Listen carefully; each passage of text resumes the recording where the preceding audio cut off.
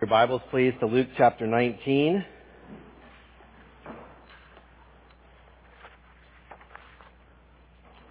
Luke chapter 19.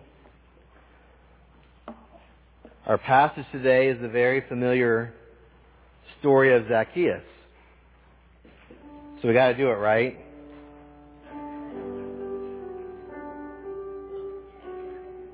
Zacchaeus was a wee little man, and a wee little man was he.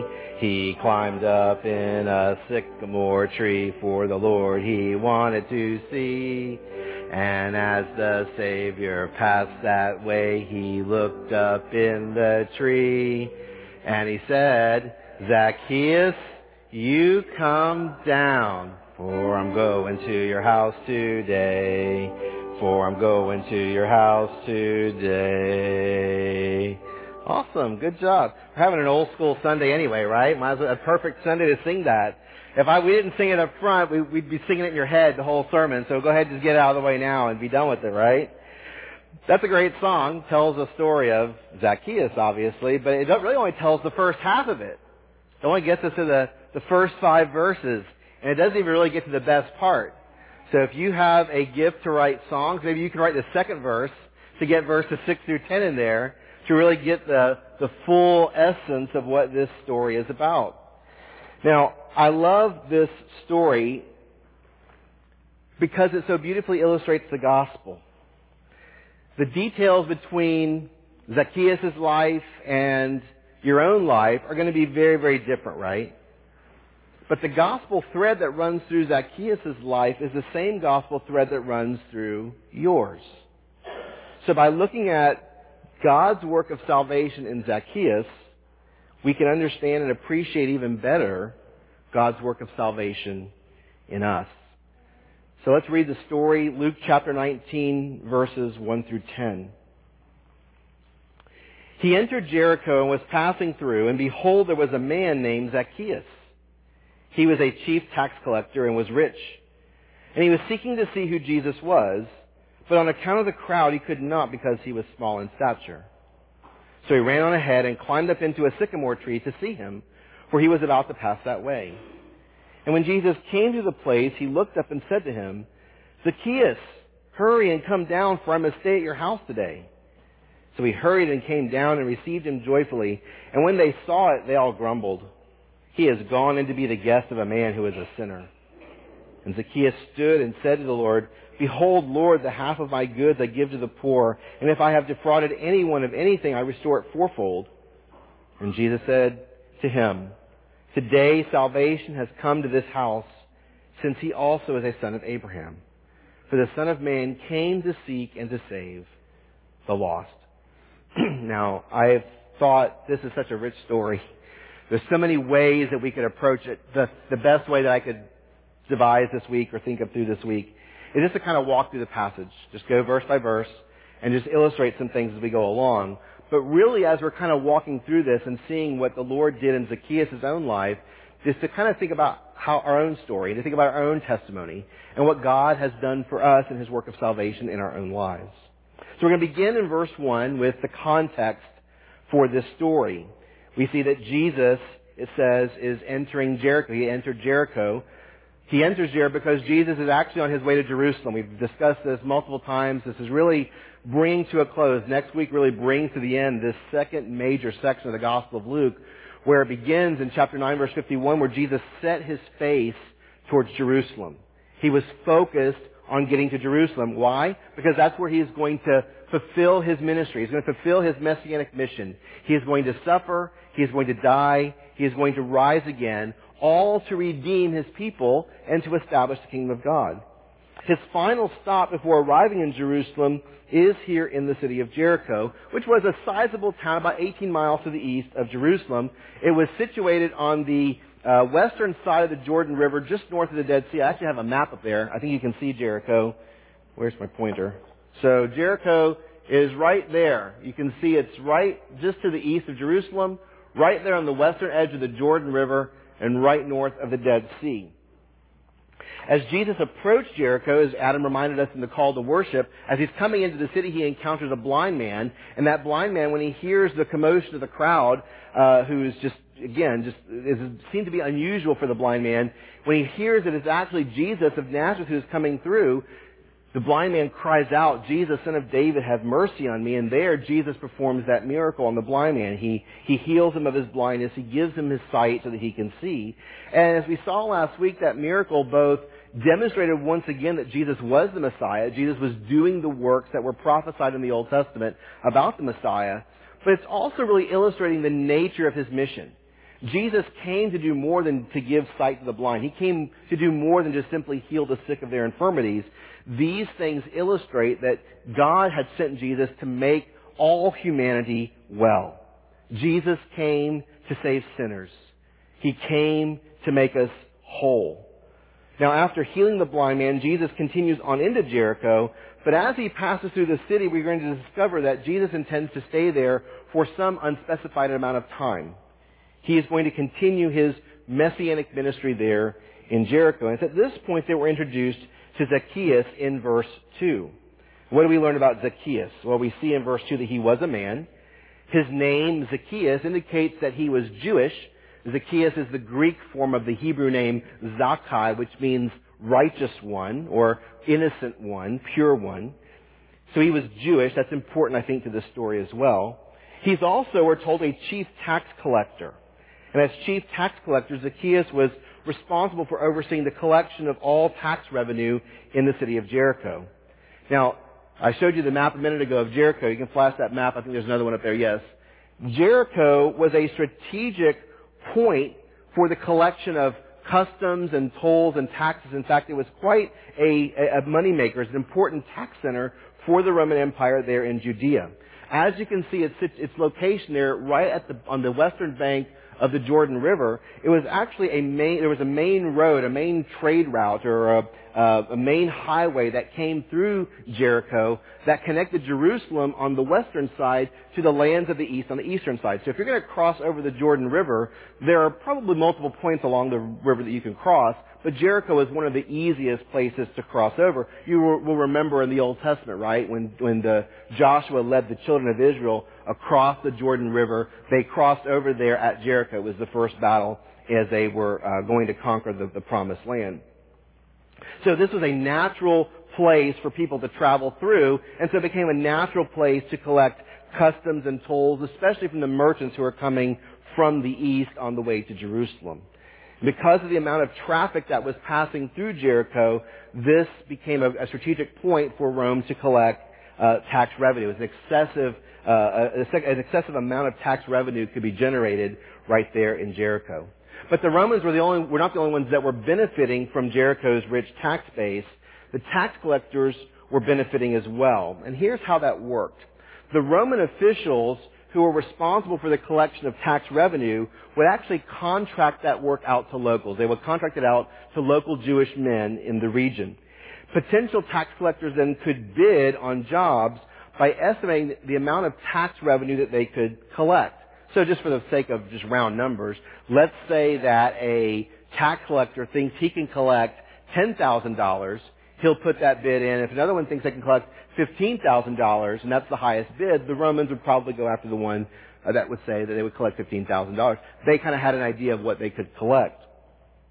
So then, once you put your bid in, that was pretty much your quota. That's what you owed to Rome whenever taxes were due. Now, whatever tax revenue a tax collector could collect over and above what he owed to Rome, he could profit for himself. So let's say he owes Rome $15,000. If he can collect $25,000, he only is obligated to pay Rome $15,000. He can keep a handsome $10,000 for himself. So you can see this was a very lucrative line of work. The ability to pocket huge financial profits then led to very unscrupulous tactics.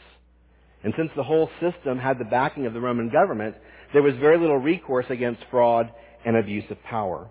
Now, as the chief tax collector in Jericho, Zacchaeus was the administrator for all tax revenue collected there. He oversaw the other tax collectors in their work, and took a percentage of what they collected for himself. So now it's not just one person, it's multiple. I don't know how many there were, but he was collecting a percentage, and probably because he was just as unscrupulous as they, he's collecting a hefty percentage for himself. So if a tax collector could become wealthy, Zacchaeus, taking a percentage of a cadre of underling tax collectors, could also become extremely, extremely wealthy. Now, if the upside to Zacchaeus' occupation here was wealth, the downside of his occupation was his social standing. Tax collectors were quite despised among the Jews, especially religiously devout Jews. They reviled tax collectors for at least two reasons. First, Jewish tax collectors in their mind worked for the enemy, right? The Jews hated Rome. They hated Rome's provincial control over their lives. They saw the Romans as usurpers and oppressors. So the fact that the Jewish tax collectors aided the Romans in their oppression made them traitors of the highest order. Secondly, Jewish tax collectors cheated people out of large sums of money to their own extravagant financial advantage. Because of their unscrupulous character, the Jews viewed tax collectors as reprobate as thieves, murderers, extortioners, adulterers, prostitutes, sinners, and even Gentiles. And this is how the general population perceives Zacchaeus in verse 7 when they say, he is a man who is a sinner. He is a lowly tax collector, despised, reviled by the general population. So there was a high cost, a high social cost to being a tax collector. In fact, one writer says that a Jew who collected taxes was disqualified as a witness in court. He was expelled from the synagogue, and he was a cause of disgrace to his family. The touch of a tax collector could render an entire house unclean.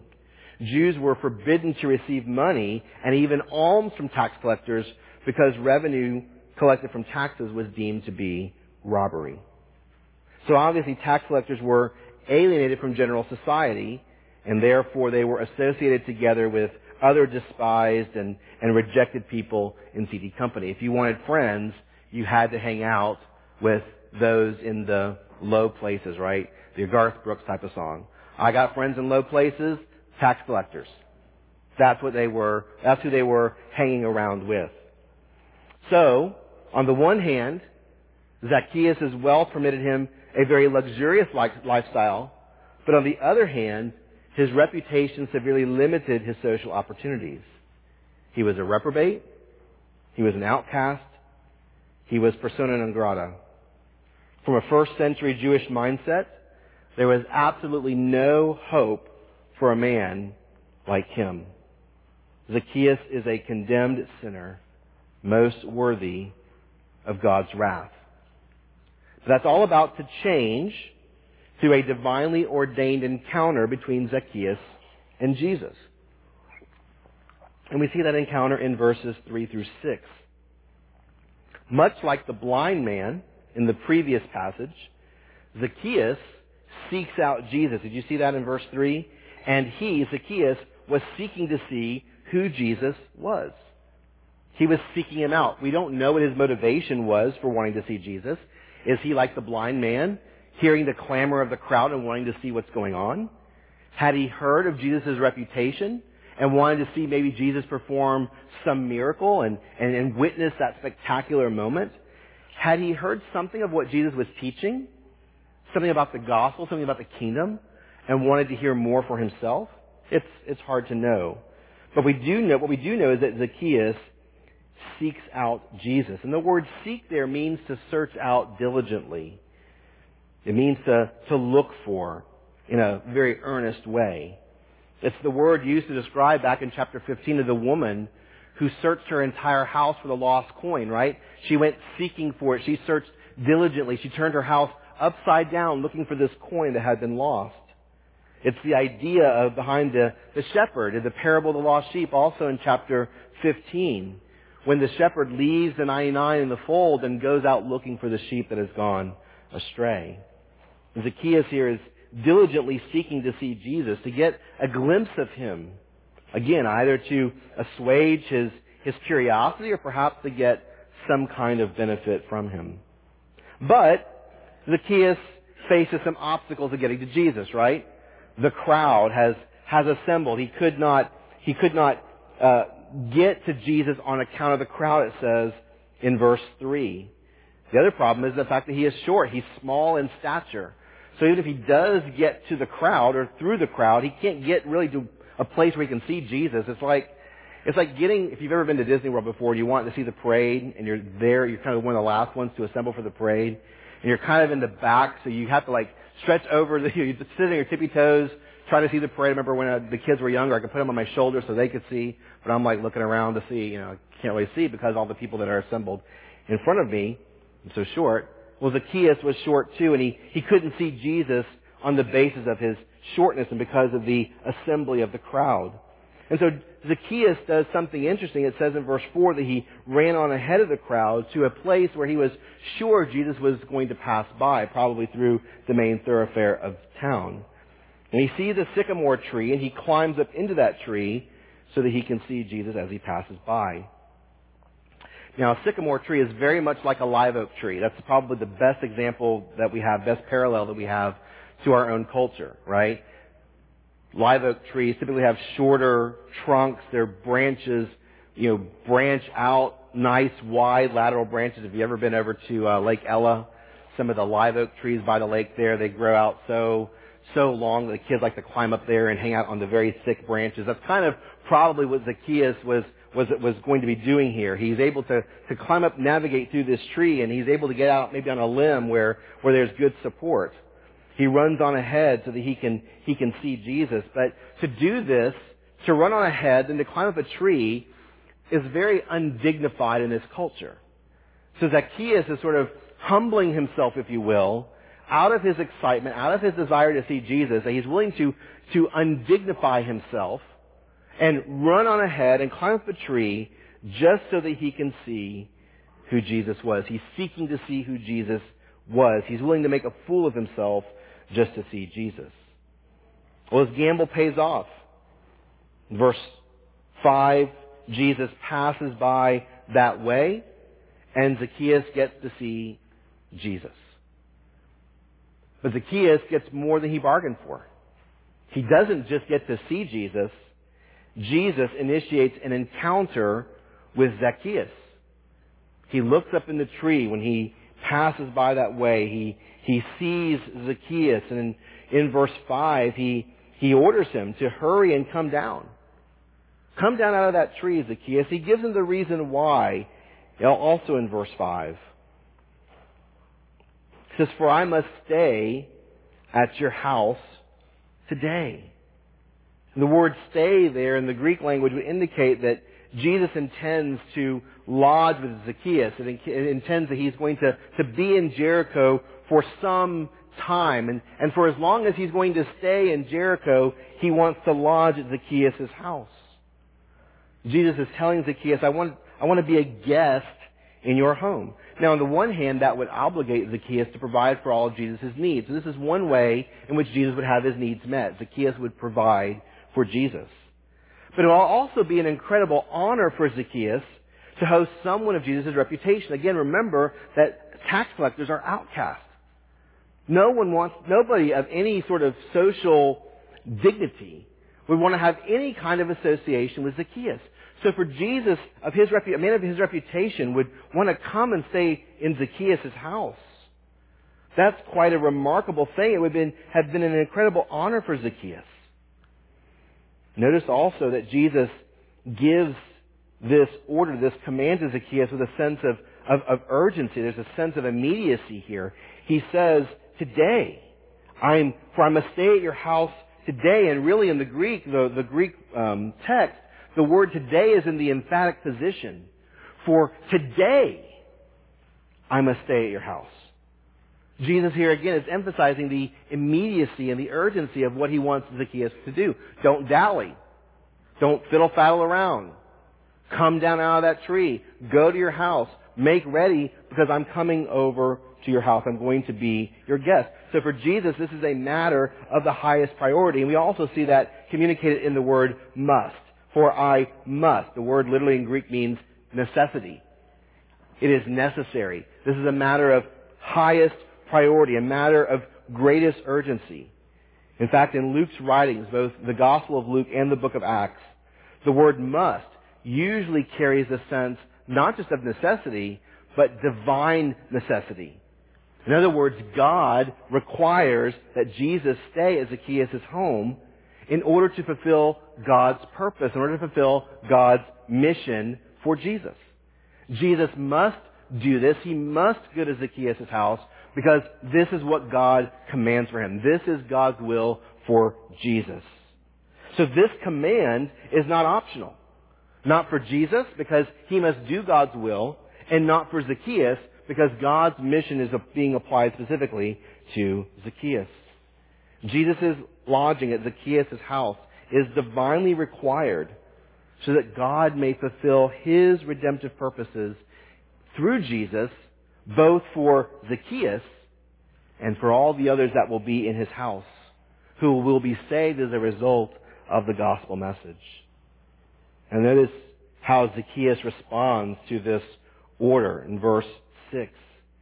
So he hurried and came down and received him joyfully. Zacchaeus obeys, not just with a necessary obedience, but with a joyful obedience. In fact, I think it's interesting that Luke uses the same words that Jesus has just spoken to describe Zacchaeus' obedience, right?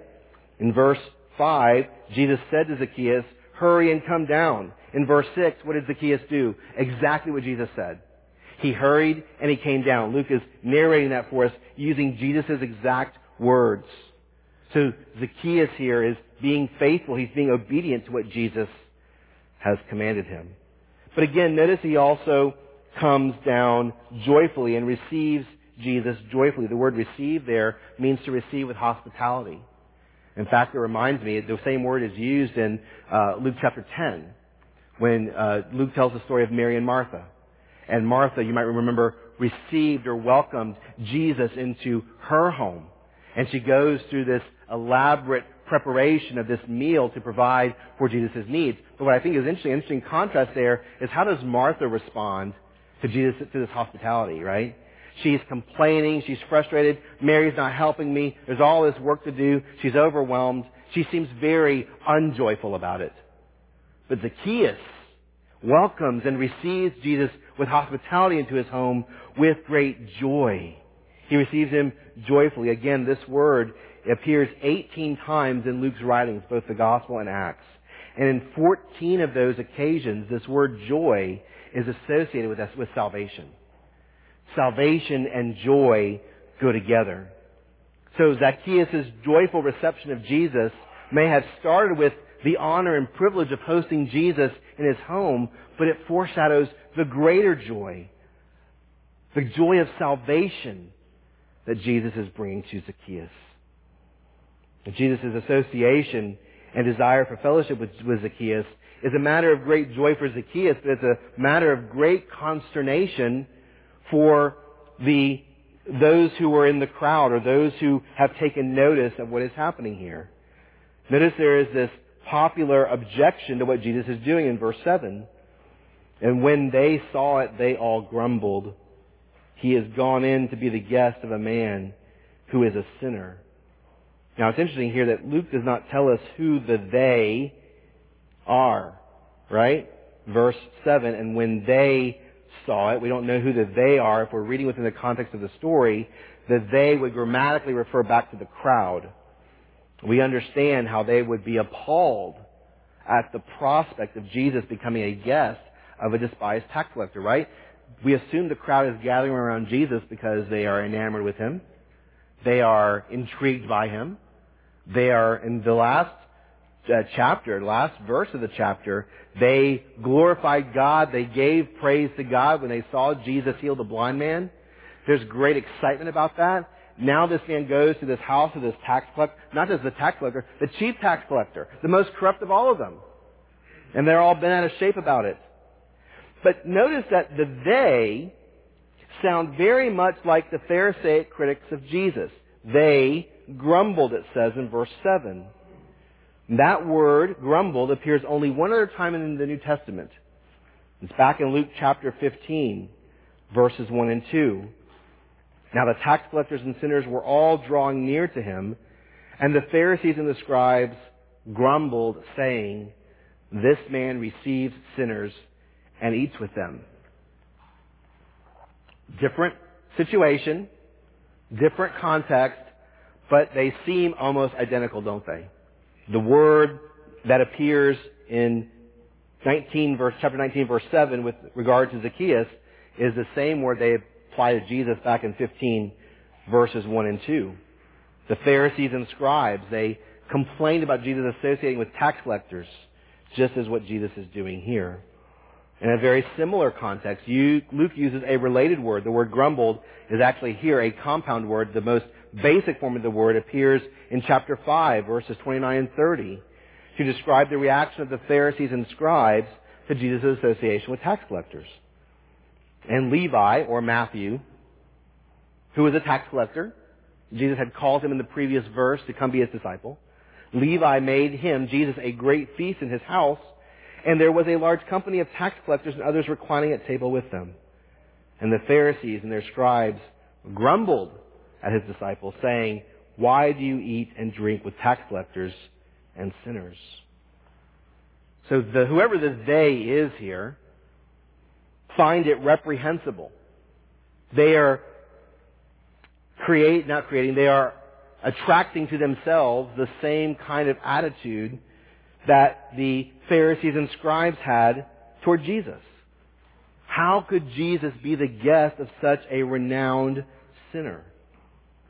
They emphasize their disgust with Jesus by putting the word sinner in the emphatic position in Greek. A man who is a sinner. This sinner, we could say. This is the one you're going to go home and be the guest of? How can Jesus associate with a sinful tax collector like Zacchaeus? It blows their mind. It's beyond all comprehension for them. And so they're excoriating Jesus here for taking up lodging at Zacchaeus' home. But in contrast to the crowd's disgust over Jesus' fellowship with Zacchaeus, notice that Zacchaeus shows the fruit of fellowship with Jesus. He shows the transformation that fellowship with Jesus brings. Jesus has brought transformational change to his life. In fact, verse 8 really sounds like a confession of repentance, right? And behold, Zacchaeus stood. The idea of standing there is almost like taking a stand, making a confession, right? Zacchaeus stood and said to the Lord, "Behold, Lord, the half of my goods I give to the poor, and if I have defrauded anyone of anything, I restore it fourfold." So what is Zacchaeus doing here? He is promising to give half of his goods to the poor. The word goods there refers to all of his possessions. Zacchaeus is he's not just promising 50% of his income. Next paycheck, Lord, I'm giving you 50%. I'm giving you 50% to the poor, and every paycheck after that. No, he's saying all the goods, everything that I have right now, 50% of it, I give to the poor. Now again, Zacchaeus is not obligating himself to some provision of the Jewish law. We don't have any indication here that Jesus asked Zacchaeus to do this or commanded him in any way to do this. It seems that he is doing this of his own free will, that this is his own response to what Jesus has been declaring to him and teaching him while he is in his house. Zacchaeus seems to have a moment of reflection, right? His encounter with Jesus has given him an understanding of who he is, of his present situation. He has an understanding of the need of proper stewardship of his earthly resources. He seems to understand the reality of treasure in heaven. He seems to have an understanding here of God's concern for the poor. Again, going back to something that Jesus said in Luke chapter 16, verse 13, we see this kind of modeled in Zacchaeus' own life. No servant, Jesus says, can serve two masters. For either he will hate the one and love the other, or he will be devoted to the one and despise the other. You cannot serve God and money. Zacchaeus seems to take these words to heart.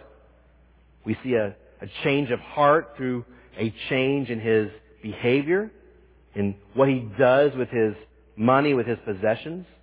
He understands he cannot serve God and continue to serve himself, serving money by accumulating all this wealth by deceptive means. And so he divests half of what he has, half of his belongings, and he exercises proper stewardship by giving it to the poor. This is his way of wholeheartedly serving God. In a sense, I think Zacchaeus' giving of his resources, of his possessions to the poor is an example of a sort of a free will offering or a thanksgiving offering. It reflects a changed heart. He is giving these things to the poor, again, not out of obligation, but out of thankfulness to God for what he has received from Christ. He is willing to give of his possessions, to steward well what he has received in order to honor God and to advance his purposes. He also makes another interesting promise in verse 8 when he says, "And if I have defrauded anyone of anything, I restore it fourfold." And the Greek word there, the grammar indicates that it's not an uncertainty. I'll go through and think about this. I'm not sure if I have or not. The way this comes across in the Greek is that if I have defrauded anyone, and I certainly have, this is an admission of guilt on Zacchaeus' part. He has defrauded other people, and therefore then he promises restitution. But he doesn't just promise restitution, he promises a fourfold restitution, right? I restore it fourfold. Now, according to the Old Testament law, in Leviticus chapter 15, Leviticus chapter 5, verse 16, Leviticus chapter 6, verse 5, and Numbers chapter 5, verse 7, a person making voluntary restitution was required to pay back the amount stolen plus 20%. So I'm going to use this example. Tim's not here, so I can pick on Tim.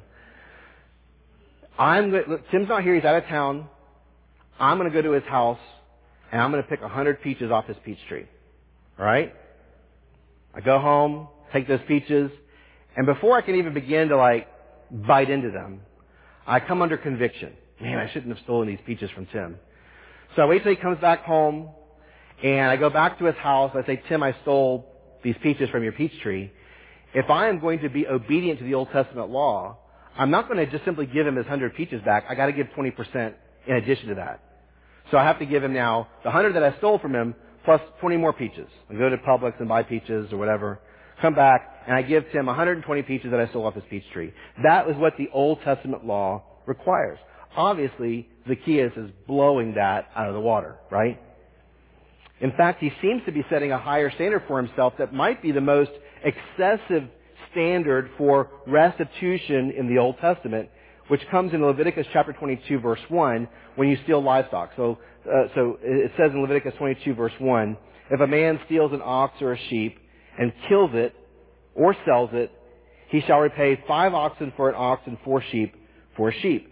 So this seems to be the highest standard of restitution in the Old Testament. If a person steals an animal, he kills it, and it's discovered, he then has to make restitution 4 or 5 times depending upon what the animal is. So again, let me use Tim as an example. He's out of town. Going to go to his house. I don't know if he has chickens yet or not. Let's assume he has chickens. And I go and steal one of his chickens. All right? And I take it back to the house, and I butcher it, and I prepare it for dinner, and it's absolutely delicious. All right? But when Tim gets home, he sees on his security camera that I've gone into the chicken coop and I've stolen one of his chickens, and he confronts me about it. Then, according to the Old Testament law, I have to make restitution. And I'd have to go and get him another chicken, not just simply one chicken, but 4 chickens to pay for the one that I sold. Okay? That's the fourfold restitution. Now, Jesus does not command, it doesn't seem, from what we have in the text here, Jesus does not command Zacchaeus to make this restitution, nor does Zacchaeus seem to see his restitution as obedience to the law. But his restitution is evidence of his repentance. Obviously, he's come under conviction that he has defrauded people, that he has dishonored God by stealing money from people unethically, using unscrupulous tactics. He wants to do right. He wants to honor God. And so he goes and he finds those people whom he has defrauded, which would probably be no small thing for a tax collector. If this is part of your business, if this is the way you conduct your business, I'm sure Zacchaeus would have had to take a lot of time to think through who he had defrauded. But he's willing to go through that. He's willing to make that commitment, not as an act of penance, not as a way of making himself right before God, but out of a changed heart. He's doing this as a sign or a symbol of his inward repentance. God has been gracious to him to bring salvation to his house, and now he wants to live in a way that reflects God's character and ethic, which is how we should all live, right? If we've come to a knowledge of the gospel of Jesus Christ, it doesn't mean that it just simply does something for us in our spirit, in our soul. It's going to have ramifications for how we live life on a general basis. Everything that we do as Christians, we want to imitate the character of God, the ethic of God, but in accordance with the changed heart that we now have. So this is really a statement of repentance, a confession of repentance. Lord, this is what I'm going to do because you've changed my heart. And then Jesus provides some commentary here on all that's happening. Verses 9 and 10, he says, Jesus said to him, he's speaking to Zacchaeus, but notice that how he frames what he says is really meant for everyone who's there, even for those who have criticized Jesus for coming into Zacchaeus' house. Today, he says, salvation has come to this house, since he also is a son of Abraham. For the Son of Man came to seek and save the lost. God has brought salvation to Zacchaeus and to his house. The word salvation there in verse 9 is the noun form of the verb save. It's translated as made well back in chapter 18, verse 42. To remind ourselves, this is after after Jesus heals the blind man.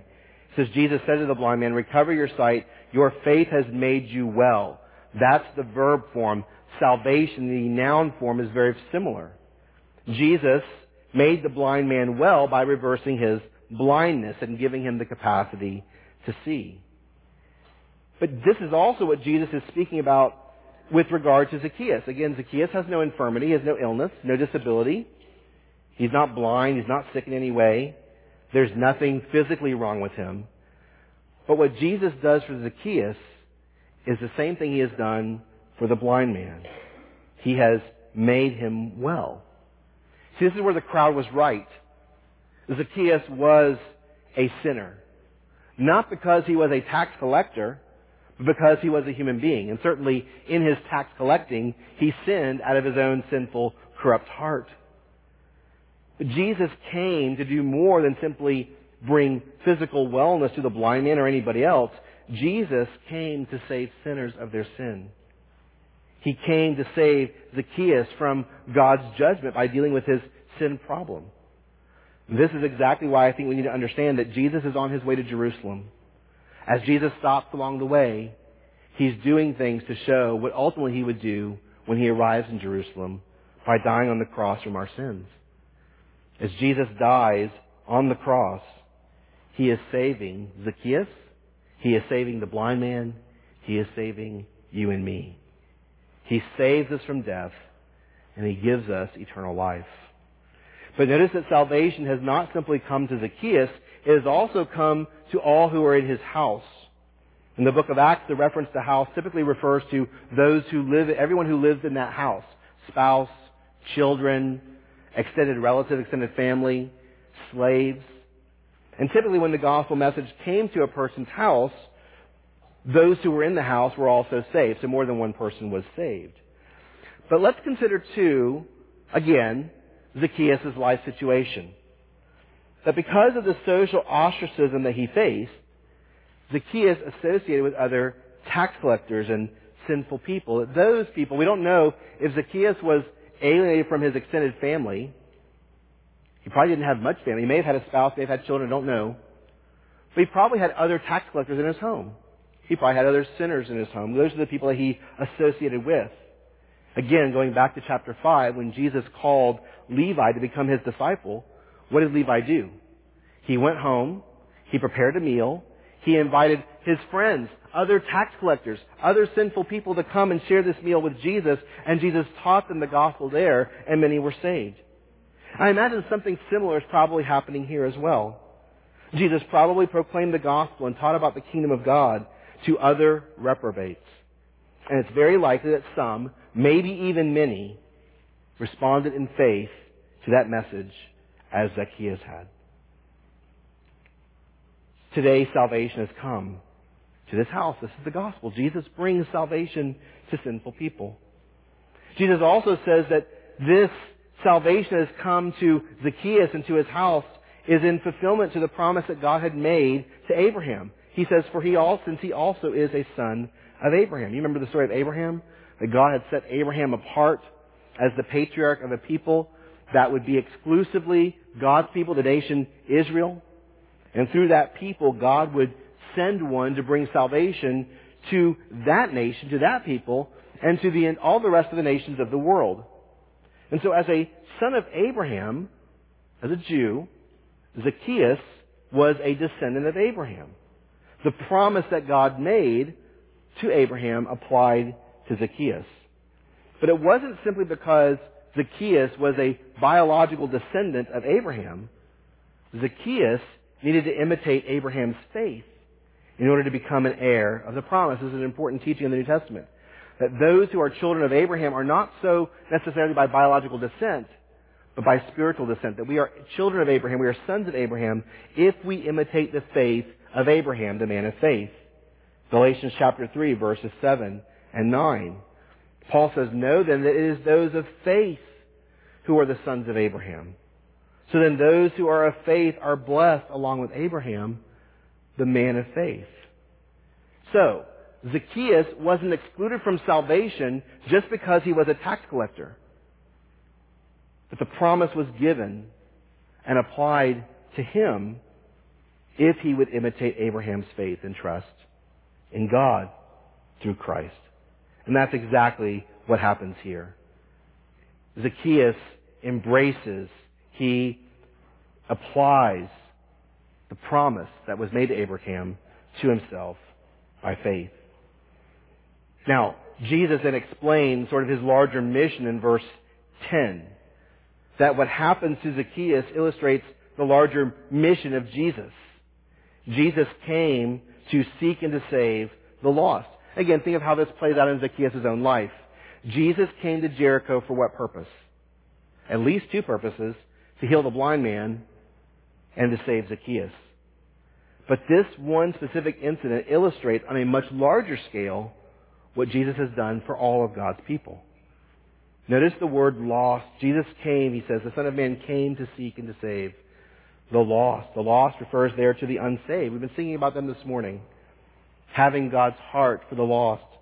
The need of taking the gospel to the lost. The word lost there is a reference to the unsaved. To those whose relationship with God has been broken because of sin. To those who stand condemned because of their sin. Those who are destined to suffer eternally under God's wrath. It's interesting to me that the word lost actually in the Greek descends or derives from a word which means to destroy. The lost are those who are spiritually headed for eternal destruction because of their sin. Hebrews 10:31 reminds us that it is a fearful thing to fall into the hands of the living God. If there's no Jesus, if there's no Messiah, if there's no redemptive mission, Zacchaeus and all of us would be lost. We would be condemned under our sin. We would be destined for eternal destruction. But why did Jesus come? Why did God send Jesus into the world? To seek and to save the lost. That is the good news of the gospel. Isaiah 53:6 reminds us of what we are spiritually apart from Christ. All we like sheep have gone astray. We have turned everyone to his own way. And the Lord has laid on him the iniquity of us all. We're all like sheep. We're all lost. We're all wandering. We're all walking away from Jesus, running from Jesus, living in our rebellion, going after the things of this world.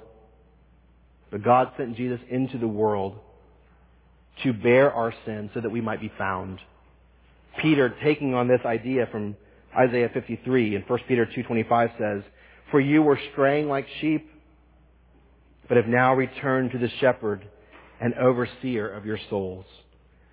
That's what Jesus has done. He came to bring the lost to himself. This is what he was sent to do. This is how he fulfills his messianic mission. Jesus saves us from God's eternal wrath. Again, we deserve God's wrath because of our sins. But Jesus came to bear our sins for us. This is why he must go to Jerusalem. This is why he must die on the cross. By his death, our sins are forgiven and we are reconciled to God, and we no longer have to fear his wrath. God's wrath has been averted from us because Jesus did all that was necessary to pay the penalty for our sin. Now instead, because our sin has been dealt with us, God calls us into a glorious relationship with himself. We come to know and abide with the living God in whom we have life. Jesus came to save, and he has done all that is necessary for us so that we might be saved. We contribute nothing. And that is that Jesus initiates this work of salvation. It's interesting that Jesus includes seeking with saving. For the Son of Man didn't just come to save the lost, he came to seek and save the lost. Now remember, back in chapter 19, verse 3, Zacchaeus went seeking out after Jesus, right? He was seeking to see who Jesus was. But long before Zacchaeus went out to seek Jesus, Jesus had gone to seek out Zacchaeus. Isn't that exciting? Before we ever had any inclination to look for Christ, and before we had any inclination ever to search after God, God was searching for us by sending his Son. Christ came to search us out. He came to seek us out. Remember, that's why Jesus came to Jericho in the first place. Zacchaeus got all excited when he heard the news about Jesus coming. He wanted to seek out who Jesus was.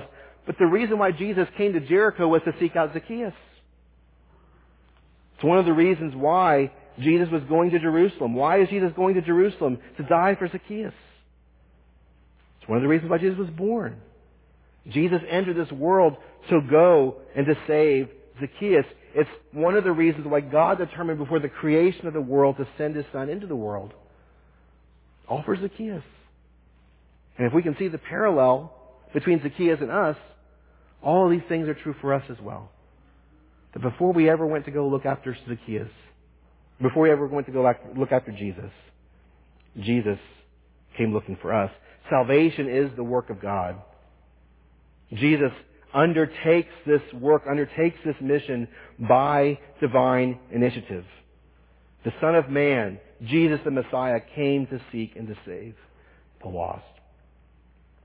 Now, I don't have time here. Write this down, though, and read it this afternoon or sometime this week. Go read Ezekiel chapter 34. It prophesies Jesus' mission of seeking the lost. Okay? It's a great chapter. Also go back and read through Luke chapter 15 again. The three parables that Jesus gave.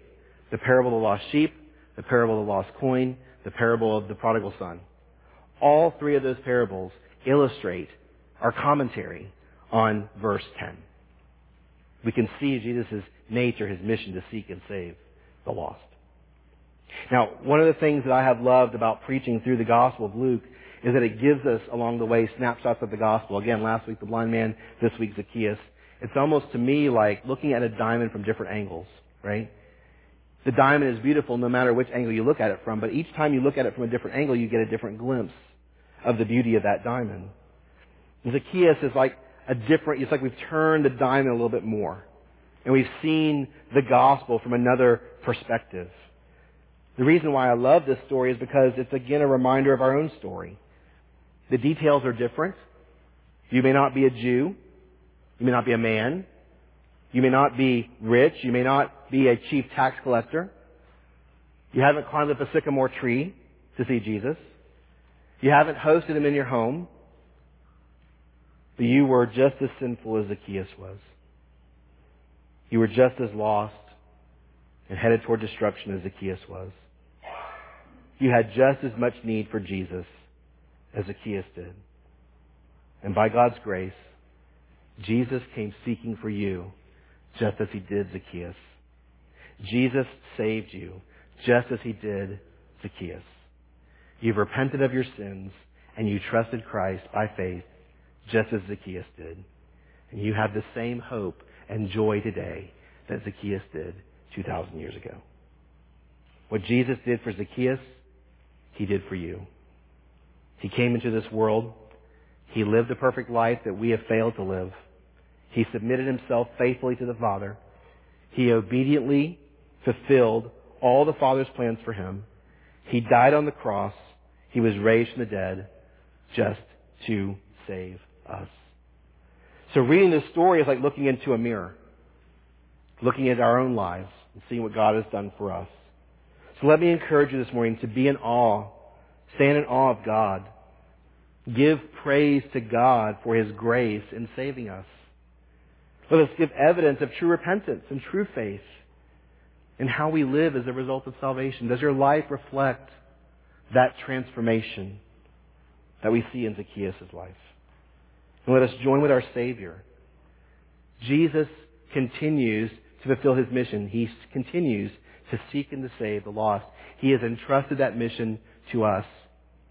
He has given us the power of the Holy Spirit to go into the world, to be His hands and feet, to share this gospel message so that He can keep saving people just like He did Zacchaeus. Let's pray. Lord, what a great story.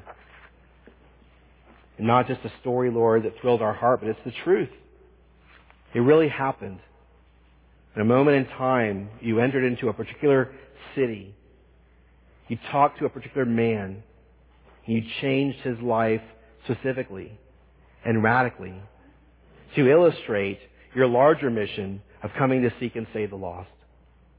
We thank you, Lord, that this real event is an illustration of what you have done for us. And so I pray, Lord, this morning for your people that we would glory in the salvation that we have received in Christ, that we would be joyful, Lord, at what you have done for us.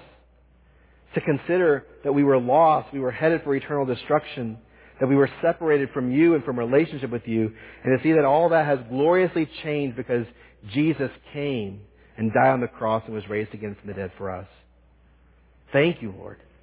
Help us to be as joyful as Zacchaeus. Help us to be as repentant as Zacchaeus. Help us to be as transformed as Zacchaeus. To examine every aspect of our lives, Lord, and to consider how we will faithfully serve you in this life that you've given to us in the context that we live in this world, Lord. Help us to be faithful. Help us to be good stewards. Help us to be witnesses, Lord, for you. And Lord, I pray for those that are here today that don't know you. And perhaps you've brought conviction upon them, Lord, because of this story. I pray that they would do as Zacchaeus did. That they would come to you in faith. That you would bring salvation to them as they repent of their sins and trust in you. That this glorious news that you came to seek and save the lost is just as much for them as it is for anybody else. May today be a day of salvation for them. In Jesus' name we pray. Amen.